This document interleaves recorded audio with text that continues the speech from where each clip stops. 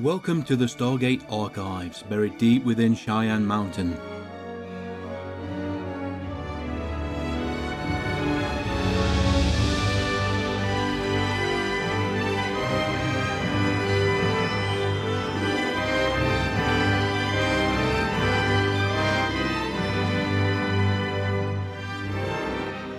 Good evening, good afternoon, and welcome to this episode of the Stargate Archives, the show that took over from the Gatecast, and we're going to continue looking at Stargate for as long as we find it interesting, and that could be a long, long while.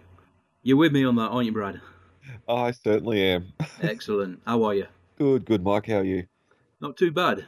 This episode, folks, we are going to be looking at Thor's Hammer, one of the early episodes that really started to create the mythology. Certainly did. We get a lot of stuff here at the gate. Some interesting things at the start here that we'll get to in a minute. I wonder how this would have looked in a post-Avengers world. Ah, yes. They probably got away with a lot prior to Thor and Asgard becoming more mainstream. Yeah, because there's just those sort of points in time where like a movie comes out and is a big hit and the way we look at certain things changes. Like a big one's Jurassic Park. Before then, dinosaurs walked around with their tails on the ground standing upright. Yeah. Until they were completely redesigned and sort of looked at a lot more seriously. And no, but here we have a big bearded Viking. It's different. Yeah. Or not, depending upon your point of view. Before we start, I'll say this right at the front. Can we add Alan on the show? He looked at a Stargate Atlantis episode, Midway. We're back to our regular look through Stargate. If you want to join me on the podcast, though, if you want to join us on early SG1, fantastic. I'd like to look at a particular episode of Stargate through the entire 17 seasons. Just as good. Drop us a line, let me know, and we'll sort something out. Yep, easy to do. I come on board at season 7, so we got a long way to go. That's it. Looking at the episodes you haven't done before. 1 through 110. Yeah, something like that. Yeah.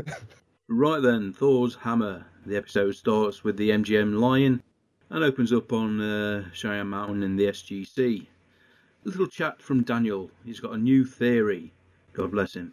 I love the General's introduction. Like the first thing I hear, Dr. Jackson, I hear you've discovered a new theory about the Stargate. Yeah. It just seems so 80-yard. Discovered a new theory. Strange choice of words, really, isn't it? Yeah. You know, you have a theory. Yeah, and Daniel's just like, what, me? Like, Oh, you read the reports. yeah, no one got that memo. Jack suddenly becomes really depressed because he thought he'd have a nice, easy day. Yeah. Yeah, Daniel proposes the theory that we know there are gods, or races that masquerade as gods, like on the dark side of these things, who enslave humanity, exploit it. Daniel actually believes that there might be two versions, again, other races taking the form of Earth's gods, but helping mankind, providing assistance, protection. Pretty smart, Daniel. But can we get the timeline here? Shouldn't it be some good god from around ancient Egypt? It's like the newest. We haven't got the demons in that yet, so we don't know about the Christians that are out there, but weren't the Vikings sort of later, a lot later, like 1400? You would have thought so, yeah. Okay. Well, let's face it, the discovery of the gate and the dating of it to, 10,000 BC or something? Yeah. Well beyond anything that ever considered the Egyptian culture to be. Kind of screwed up everything. Yeah, at this point we haven't seen any stolen culture from much beyond ancient Egypt, so there's been stuff from other civilizations around that time, but even with the second gate active, that would have got frozen over, I'd imagine, long before the Vikings come along, so...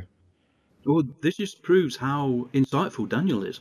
Yeah, the power of foresight. Yeah. He knows they got ships and they just come by ship. They didn't use the Stargate to travel. Comes up with the word Ettins and Thor, and Tilk chimes up. Yes, Tilk. More of that long-lost information. Brilliant. I recognise that symbol. I recognise that name. Yeah. The world of Samaria, a forbidden world. Every Jafar is taught its address, so they don't go there. So he says no Gould is permitted to go there. You'd think, well, no Jafar would be permitted to go there. And the Gould, they could go there, but they know what's going to happen if they do. I'm sure that information spread amongst them, but just not the Jafar. Yeah, that's almost like saying that there are people above the Goa'uld who are enforcing these sort of restrictions. Mm. to the Jafar on the ground. It's just that we've been told never to go here by our god. And that's good enough for us. Yeah, pinned up on the Jafar message board somewhere. I don't know. I don't know what that looks like. We haven't really seen much communication apart from the Volcube, but. Do you recognise this symbol? If so, ring this number. And the hammer. Yeah. Of course, SG-1. Let's go and visit it then. What could possibly go wrong? Hey, Tilk? Can you elaborate? Why have you been forbidden to go there? It probably would be useful to send a team without a Jafar along. Or a Malp? Well, they do send a Malp. Oh, do they? Yes. The next scene is at the gate. A Malp is on the ramp. Oh, I should say the Malp is on the ramp. Oh, I thought it was just Fred. Yeah, I do believe we see the Malp the other side of the gate as well. Okay, because I remember seeing Fred there. This is when Daniel gets the Sagan Institute box delivered. Jack's like, what the hell is this? Turns it over his hands, like, and then Daniel's all excited, oh, great, it's here. Yeah, I may do with a $1 box of tissues to communicate with you. Why do you need this, which probably costs thousands and thousands of dollars? Yeah, they got the Arx Sagan Institute, what they put in a greeting if they had to meet an alien culture, and I'd just love to know what's in that box. Yeah. I assume it can be opened. You'd think so. Probably, it'd be interesting. What would you... I mean, we look at Time Capsule. What would the world be like in 25 years, eh, kids? Put what you're thinking here, and then you open it up and it's a Rubik's Cube, it's a, a very basic electronic game, and you think, well, really, not much has changed, really. Yeah. I mean, what could you put in there that would describe humanity? You couldn't put printed literature or anything like that, or what sort of data storage would another race be able to exploit? Again, you'd really have to keep it very basic. Look at what they did on Tormented Tantalus to make sure everybody could communicate. Yeah. Well, that's it. No English. So there'd be no writings whatsoever. No storage, no CDs or... At least they didn't put the address of the planet on it. Yeah, good point. I mean, we've got Voyager going out there with the map of our star system. We had Enterprise and Captain Archer telling everybody he met where the Earth was. Yes, I know our ship isn't as powerful as yours, but there's our homeworld. Yeah, but then we only find out sort of in later episodes that it's got a unique radiation or isotope in it that they can pick up when it hits the iris. So, although we never see him explain to anyone he gives it to, if you want to contact us throw up through the gate, we'll know it's you. Yeah, it's a leap into that people would think, well, if we don't want it, we're going to throw it through the gate. Do you have it back? And we're like, oh, they want to talk. And then we go down and end up in a war because they didn't want to meet us, but we wanted to meet them. Pretty much of a bodge job, you know. Daniel probably thought, we need something to hand out, like a business card. Yeah. Hopefully that's something that the Goa'uld or the Jafar wouldn't take much notice of. Something like no energy signature, something that's very small, basic. We'll see how it works out, because we don't really know yet if we're watching this for the first time. Yeah, true. Right, Jack, time to go to work, so he's all set. They go through the gate to Samaria. There's a pan of the huge obelisk, which does look rather physically impressive. Mm. It doesn't look like it's papier-mâché, fiberglass. Probably think it is, but it does look like stone. Yeah, it's got some nice carvings on it too. Yeah. Big lightning bolt with the serpent going down it. Luckily, some natives are walking right past the gate. You'd think they'd have a path, especially for the wagon that bypassed this rather rough area. They got this wagon beside the gate in a pit. Yeah. And there's 6 people pushing an empty wagon. You think, well, why didn't you go around the side? Yeah. There's a clear pathway going around the side, and there's nothing that they would have emptied out of the wagon at the gate. But, no, again, very, very stereotypical Viking garb here. Oh, yeah. They even in the laugh, like just the deep voices as they all start pointing and laughing at SG-1 as the hammer powers up. I was surprised that they got thrown out the gate. Yeah, we haven't seen that for a while. Yeah, that seems strange. At the first you think, is that something particular with this gate? You know, to catch the people that are exiting it, you know, a little bit off balance. Have the Asgard done something to it? Or are we just a bit further away than what we normally are? So not used to coming out that quick again. They start pointing and laughing. Thor. All they need is a big mug of ale. Yeah. I'm rather disappointed how long it takes the device to work, though. Yeah, and then there's that whole building up charge sound. It's like, yeah, we know that's bad. Yeah, you could slam energy bolts into the base of that obelisk for a good minute before it actually fires at you. You know, slap some C4 on it, boom, job done. But yeah, you know exactly what it does. You come through and get to work straight away. Probably should be scanning you as soon as you exit the event horizon. give nobody any time to escape. Because if somebody managed to leave through the gate, they'd have intelligence of what's the other side, and eventually they might come back better equipped. Yeah. As we know, there are certain vehicles that can travel through a Stargate. Slam one of them through, just ram it. Well, one would ram it if they come through. Yeah, you wouldn't have time to pull up. No. The general could go yeehaw and be dead the next Yeah, explode. Looks like we need a new general. Alright, then jump to the credits. Back on Sumeria, a woman on horseback approaches the gate, minus Tilk and Jack. Mm-hmm. Daniel thinks they're dead. She looks up, you're a little short for gods, which is not surprising if they are used to seeing Thor as we see him later in the episode. Obviously, this is a culture that are not used to having visitors beyond the manifestation of the Asgard. Although she's pretty quick to invite him back to her place, back to the table.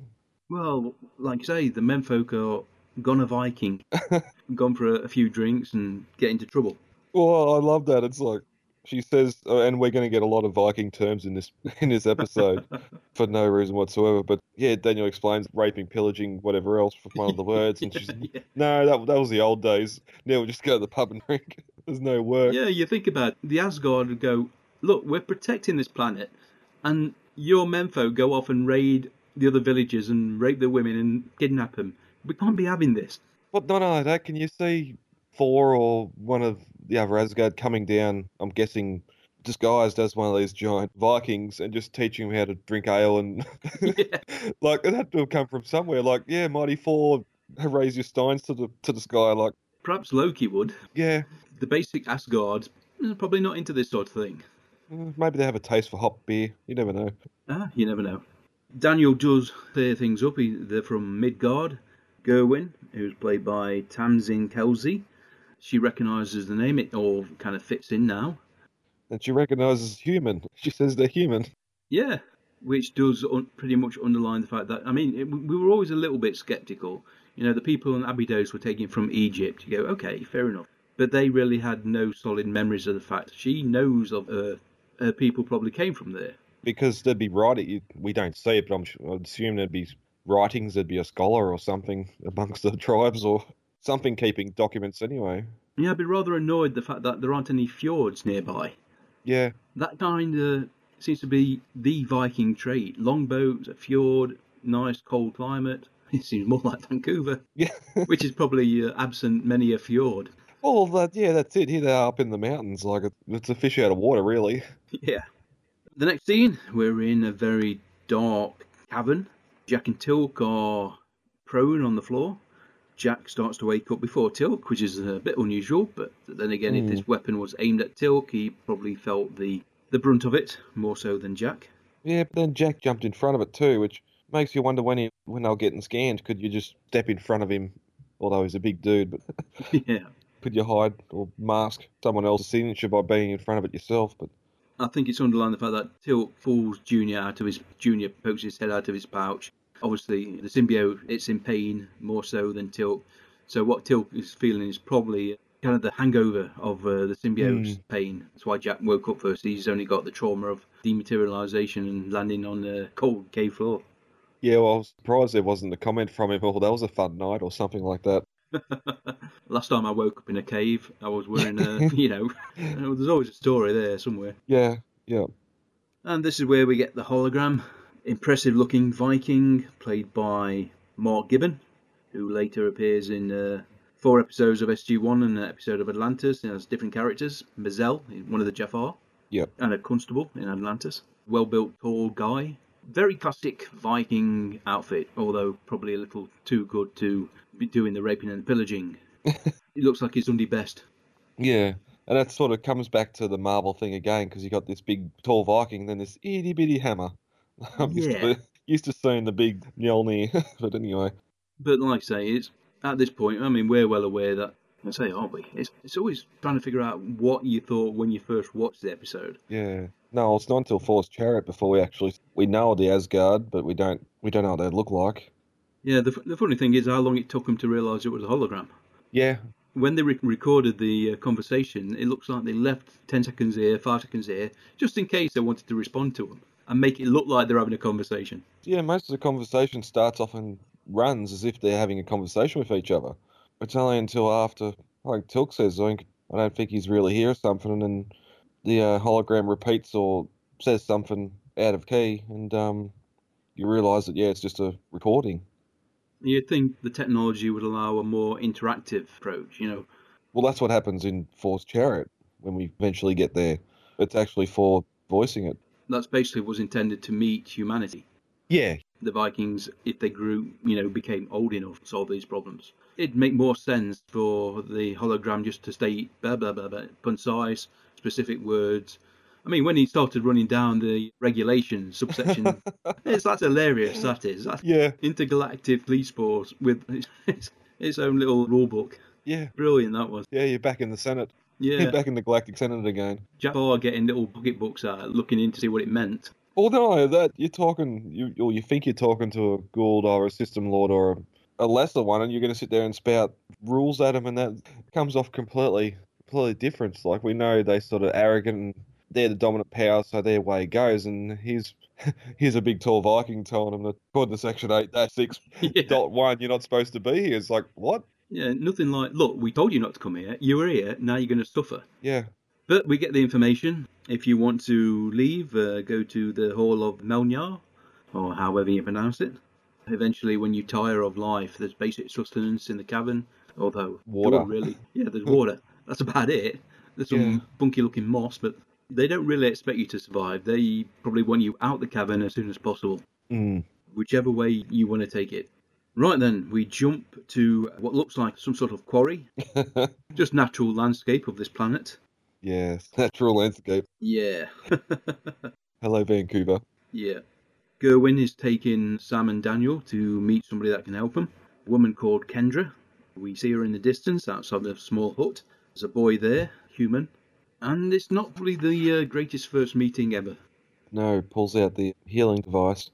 Yes, and we see how tolerant Daniel and Sam are at times. Yeah. Now, I wonder if they just mistook it as not being the hand device, because they seen the glow from how far away they were, or if the fact that she was actually using it and thought she was a Gould.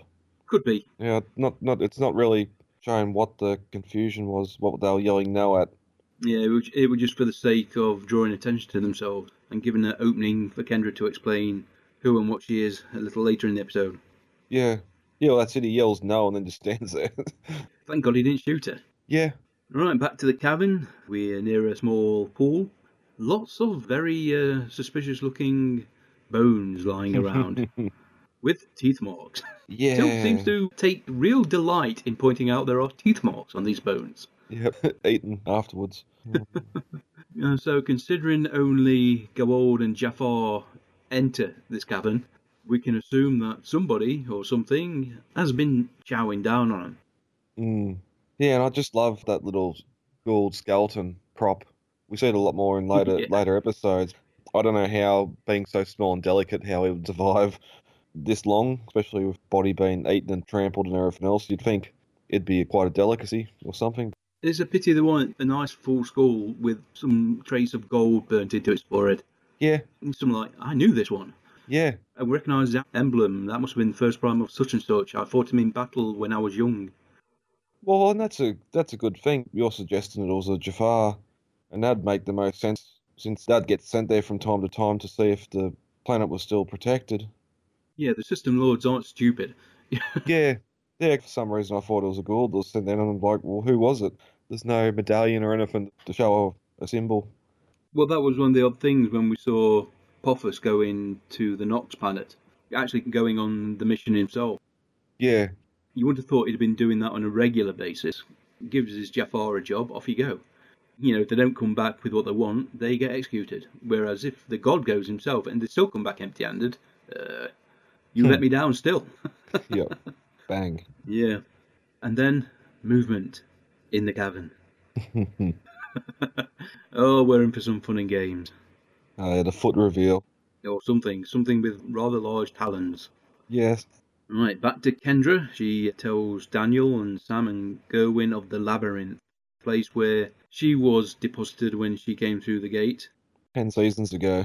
Yeah, she was the host. I love how Daniel's trying to explain how the Jafar system works to a ex-Gould. I should know exactly what the Jafar are and everything else, but he's there trying to explain that Jafar are just warriors and Well, yeah, when she was joined, to her mindset, the Jafar, their status was as it had always been. yeah, They serve. They probably don't even consider the fact that the Jafar, they think so little of the Jafar, it doesn't even occur to them that they could have a choice. they were capable of even thinking about uprising or. Yeah, it's like on Deep Space Nine and the Dominion, Jem'Hadar. Hmm. That's what they are. They were bred to be like this. They less likely to betray the founders as the founders were to betray themselves. This is how the Jafar are looked upon by the Goa'uld. Mm. It is probably very, very rare there's ever any dissent amongst the ranks. That's probably why Braytak has lived for so long. Probably be dealt with by the first Prime or another Jafar too, before it even got to the next step. She does confirm, though, that Jack is fine. As long as he can get out of the labyrinth, he'll be able to walk out of the trap safe and sound. It's a bit of a dick to humans. They get a raw deal of it because then they're off wandering the mountains in winter. Once they come out of the cave, it's not like comes out and there's a arrow here, follow this trail back to civilization or. Yeah, the chances are, if you're not a hunter in that region of the land, you won't know where the hell you are. Yeah. The very fact that she probably would have died if the people hadn't found her wandering in the wasteland, in the woodlands. She got pretty lucky. Yeah, but she did get back here and she's built one hell of a pad. Yes, she has. She's got a pretty good dressmaker. Gerwin, who seems to be one of the leaders of the community, has got rags on compared to what Kendra is wearing. And that's all I was thinking, well, that's just the Goa'uld sort of flash and pompous, but 10 seasons, so you've got to expect maybe 10 years, so can't be the same outfit. That's held up well. Yeah. Kendra is played by Galen Gorg. This is her only appearance in SG-1, but she has been in DS9, Voyager, a couple of spells on Xena and Hercules as well. And she's troubled, and she stands and looks up to the sky, thunder rolls, and she goes, right. I didn't ask for this. Yeah. But then again, you think, okay, for all we know, it seems a pretty good coincidence for thunder to be rolling just as she looked up at the sky and kind of not screamed out, but begged for some sort of response, some sign. And the Valkyrie ride the wind. Yeah, that's a mighty fine little line. Yep. But it's funny too, like, she's the only one really taking this, because we haven't seen anything from Gerwin yet, sort of reading the signs of the Four and that. But now all of a sudden we got her, who was an ex-Goa'uld, and now sort of dedicates her life to Four and whatever the teachings of the Asgard are. But now she's starting to listen to the wind and signs, and they're going to sit here and do their little kumbaya around the fire in a minute. First, we need to head back to the cave. Yes, we jump between the two locations quite often. Mm. We're in a room now, hacked out hall in the cabin, artificial light, inscriptions on the wall, symbols. Jack tells Teal'c to try his weapon. The MP5 does work though. Mm. Makes perfect sense. The Asgard are only expecting Goa'uld to be captured by the hammer, therefore they are armed with energy weapons. Yep. A little bit odd that it works again once they leave though. You'd think it'd be disabled, that's it. Yeah, you'd have thought it'd been easier to drain the energy from whatever system the staff weapon uses, rather than just dampen it. Well, let's put some sort of barrier between the energy source and the trigger mechanism, by the seams of it. Or better yet, simply filter out the weapon when they transported them into the cavern. Well, yeah, do the Terminator thing and no metal can get transported. Yeah. Still could be holding his forehead. Ah, the pain. That's his big round red welt on his forehead. It's not magnetic. It's not magnetic, so. Go on then, we'll go with iron and ferrous metals and only jewellery and other adornments are fine. Well, that was going to be the next thing too. Then all the jury gets to stay back at the Stargate, and the locals can have it, and they don't have it. They don't have it with them when they die in the cave, but then defeats the whole golden magnetic. It does a bit, yeah. Right, we're back to Kendra, and as you said, the Rune Circle. Going to petition the gods to give a more definite sign. The Thunder's got her to sit down and talk. And that's what I was thinking when we cut back. I'm like, you just got the Thunder and the Valkyrie saying go help them find it, and now all of a sudden, no, I just want to sit down here and just get a second opinion. Yeah, you're only Valkyrie. You're not the gods. Yeah. You just give suggestions. Yeah. And we learn that Kendra, as a young girl, was raised in a temple. As we know, the Goa'uld-like young, pretty, beautiful host. She was taken. A Goa'uld inhabited her. And she found that there was part of her that survived. She thinks because of a more rigorous training within the temple. Yeah. Discipline of the mind. Meditating or something, yeah. Something like that, yeah. Either way, we learn that something of the host can survive. There is that little silver lining for Daniel. Mm. She points out that Egwald, she was ambitious, driven, and so she hinted, just dropped little breadcrumbs. If forbidden, then something of great value must be there, waiting to be taken by somebody brave enough. It's just great having this little bit of backstory, because we haven't really got it where we are in the series, just how other people were taken, or what their lives were before, and then in this sort of early signs of communication between host and Gould, we'll get in later episodes. It sort of makes the episode stop, really, but it's good to get this sort of information out there. Yeah, it's definitely essential to the overall story, if not to this particular episode specifically. Right, we're back in the cavern. The creature, or whatever it is they're doing the old shadow trick. Yeah, hear it, don't show it. Yeah, you go, oh, come on. Yeah, they're not. Oh, they're not. Yeah. A bloody great big creature, or man in a creature suit, slowly closing on Tilk and Jack. Well known, man. We don't hear the voice yet, do we? No, not yet. The guy in the suit is Vincent Hammond. Worked on 3 episodes of SG-1. Also appeared in Enterprise and Beowulf. And worked on the movie Iron Man as props maker. Okay.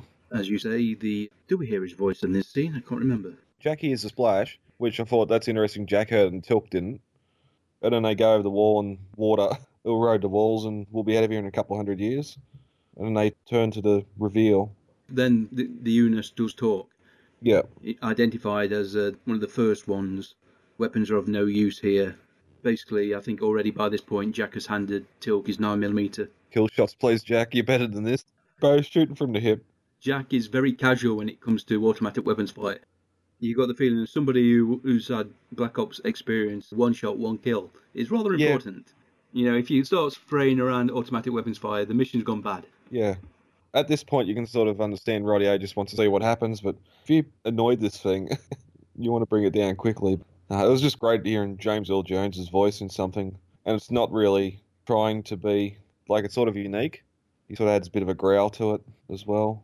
It is excellent casting. Unexpected. Yes, very much so, because you associate him so much with Star Wars, more so than his actual acting career. Is that role has pretty much will dominate his legacy, up to the point that they still use his voice in Rogue One when perhaps they should have, at least done a little more post-processing work on it. Yeah. Last weekend I was sitting there and The Hunt for Red October come on. Yeah. I heard it before I seen him. I go, oh no. I know that voice. The same thing as you said, sort of not really knowing his actual acting, only knowing him as Darth Vader and Mufasa and voiceover in Judge Dredd.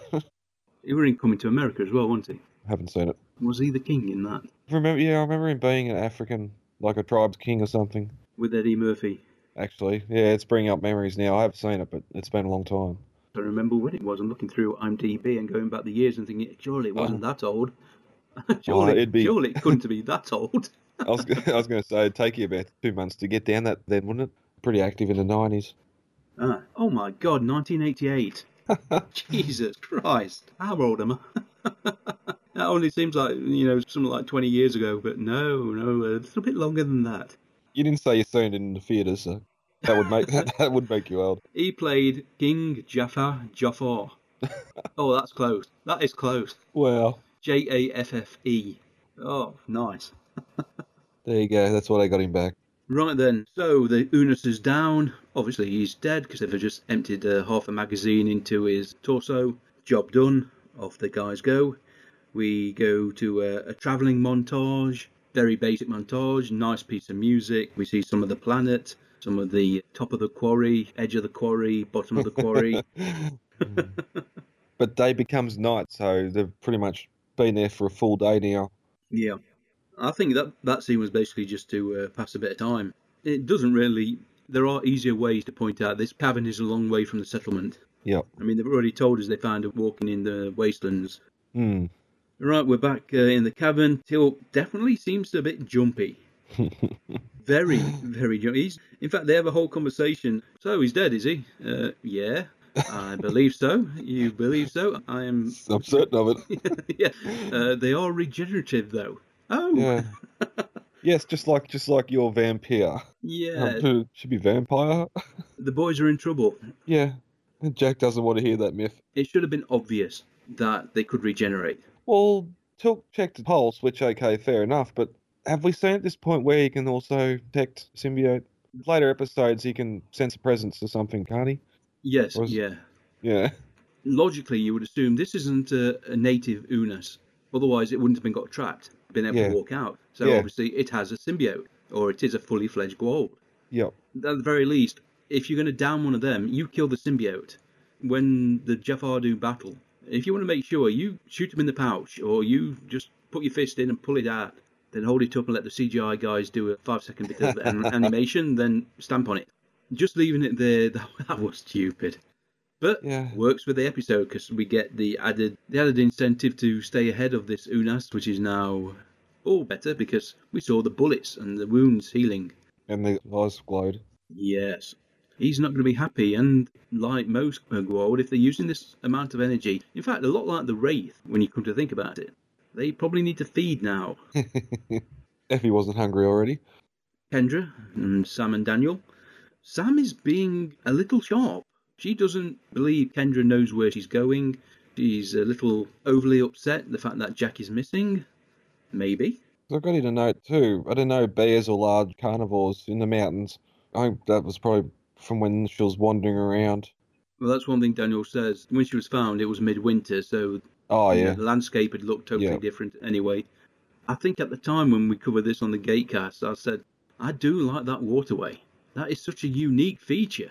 That's definitely a note here. I couldn't find the location or what exactly it was. Oh, that's here as well. Yeah, I'm thinking, what purpose does it serve? Yeah. Yeah, because you got these nicely built concrete viaducts here that, even though when we see the reverse shot, there's clearly a matte painting to extend them a hell of a lot longer than what they go for. But no, we've got similar stuff here that just sort of redirects the stream because how our switching yard was built below it. Not as elaborate as this, it's just a trench. It looks like something would be fantastic for panning for gold. Yeah, because then it's got the steel trackways Yeah, on top as well, like something travels up and down it.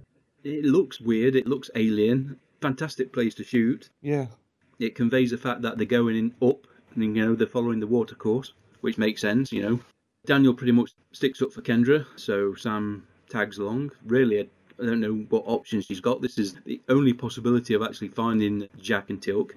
yeah, and what Daniel says makes sense too. Like when the hunters found her, they wouldn't have cut their hunt short and just gone straight back to the camps. They would have sort of hunted on the way back and followed game and that. So Yeah, they'd probably have traps set and all sorts. yeah, Right, we're back into the cabin. This is where we see the bullet ooze itself out of the wound on the Unas, lets out a huge roar which echoes throughout the cavern. That's no myth. yeah, it's a bit better than no as well. They realise their mistake. Very, very, very bad decision by the pair of them. But like we say, it's got to be this way for this story to work. Yeah, yeah, If they cut the Unas down straight away, you wouldn't get the big finale, and that's where everything pays off. And of course, the Unas do sit well within the Goa'uld mythology. yeah. The Duna species, I suppose. We finally get to cliff face. Up on the smooth rock wall, we see the shape of a hammer and a small cave. This is what they've been looking for. This is where Kendra exited the cavern system.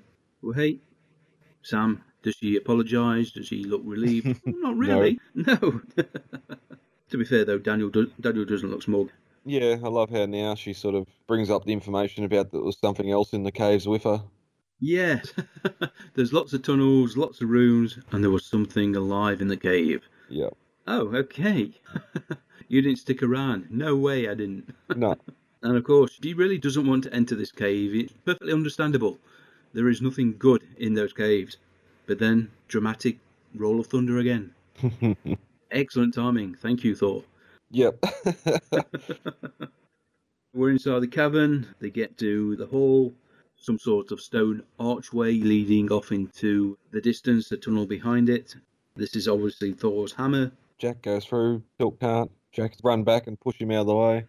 It really grabbed a hold of... I'm surprised Jack was that cavalier, to be honest. Yeah. If Daniel was with him, they'd probably spent an hour just looking at any of the the rune, seeing if there are any instructions, any warnings. A power button. Yeah, something like that. But Jack's eager. He goes through. Come on then, Tilk, let's go. Why? It was obvious Tilk was not going to be able to get through. This was the whole point. Yeah, you can't get past the threshold. It does hurt Tilk. If he'd have stayed in the energy beam, would it have killed the symbiote before Tilk actually collapsed himself? I assume you've got to stay in there for a certain length of time for it to kill the symbiote, then walk out. So, as long as you're not stupid... There's that whole thing saying with the beam taking so long to scan, like, you sit there and cry out for 5 minutes before someone knocks you out of the way and it still hasn't done any permanent damage. Yeah, when Tilk gets fully immersed in it, it holds him there, so... Yeah. Maybe it's automatic. It's automatically scanning him and only release him when the symbiote is dead. The fact that the interference appeared from outside the cavern was the bit that allowed him to escape. Maybe somebody could have pulled Tilk back in, but I think that might have been counterproductive. Yeah. We will never know, really. Either way, the Unis is on the way. They haven't got much ammo. I've got Shakespeare. You get a little bit British in his pronunciation when he's talking. This is the problem with waiting a day before we record. He just, I can't remember what he says now. He says something that sort of has that sort of English inflection on it. No, I don't know. But it's a nice light show, and he's definitely doing a great job of the voice here, just being dark and menacing. I like the line where he said to Tilk, let's feast on him. Plenty of meat on those bones. And you imagine that this Unas has done that many, many, many times over the centuries. 2 or 3 Jafar come in, split them off, powered up to one of them. Because I'm pretty sure that he is that old, he's that strong. Without energy weapons, no lone Jafar or even multiple Jafar would take him down. No, even here where they sort of make the plan up pretty quickly to get him in the way of the barrier and shoot at him, run out of ammo, and Tilk charges him and tries to push him into the barrier. And alas, all he needs to do is hold his arms out to stop himself from crossing the threshold. But yeah, Tilk versus Unis, I dare say the Unis would win that one. Oh yeah, very definitely. But as you said, he probably hasn't eaten in a while. Yeah, he probably used a lot of energy to heal himself, but musculature and experience tells for a lot. Tilk probably is not 100% either. His symbion's probably still recovering. And he missed brunch. Yes. The wandering trio finally reach a dead end. But look, I remember this. And she spits out this password, which is ridiculous. It's exactly the same as earlier when she's using the hand device. She sits there and holds over the kid's arm, then starts spouting out some magical mumbo-jumbo. Yeah, as if she's... At work. Yeah. Not realising that, no, you just think about it, close your eyes and open sesame with me. It'd be funny, isn't it? All you had to do was touch that discoloured brick there. Yeah. And it opens up. That's all you need. But no, it came out with... I didn't even bother writing it down because I'm pretty much sure I'm never going to repeat it. Oh, the parent of the stream and the wind in the trees or something. Yeah. This door can be opened from the outside too, like it sort of think it'd let intruders or saboteurs in if Jafar wanted to get in and rescue their god. I suppose they wouldn't know about it anyway. No, probably not. But I love how they're fighting, get in while weapons firing at them through the or past the Unis at the wall behind him. It's sort of convenient they run out of ammo before they get the door open. Would have been rather ironic if Kendra got shot. And she's lying there in a pool of blood. I told you it was dangerous. Yep. As you say, Tilk holds the Unis, the energy beam, just long enough for it to kind of grab hold of him itself. Taking you with me. Yep. The Unis is pretty much being not physically torn apart, but his insides are probably getting pretty much mangled. The symbiote, the energy field lets it go. It just clumps down. It's dead. It's very dead. And then we get the hallmark moment. Daniel, Kendra, and Sam turn up. Well, hey, everybody's saved. Come on, let's go. And Tilk's just standing there. Violins playing in the background, a tear rolling down his cheek. And he's already decided, he thought ahead. I will remain here, He's the only one that has. Yeah.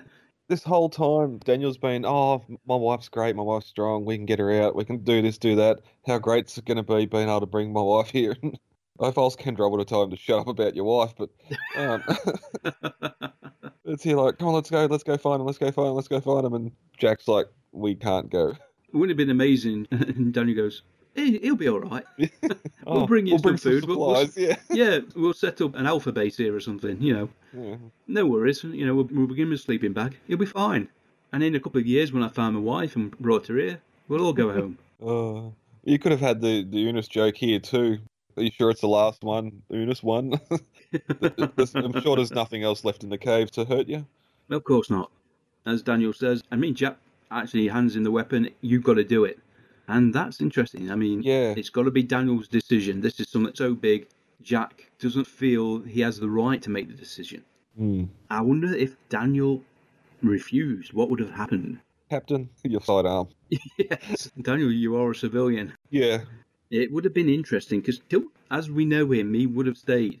It'd been a good way for the show to write the character out for a year or something. He comes back and he's got a beard. Yes.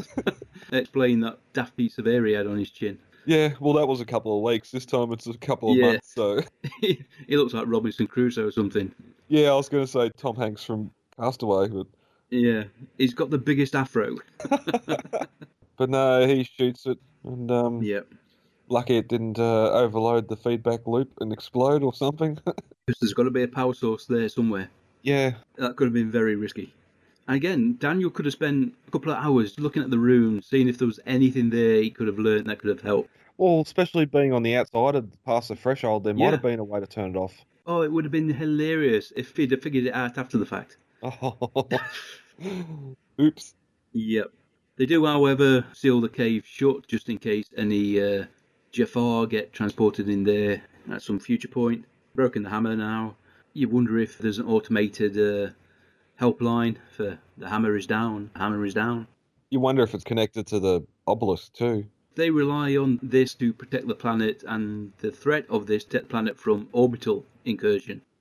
There'd have to be a way just to warn the Asgard if there was something dodgy going on. Yeah. We'll find out, maybe in not too distant future.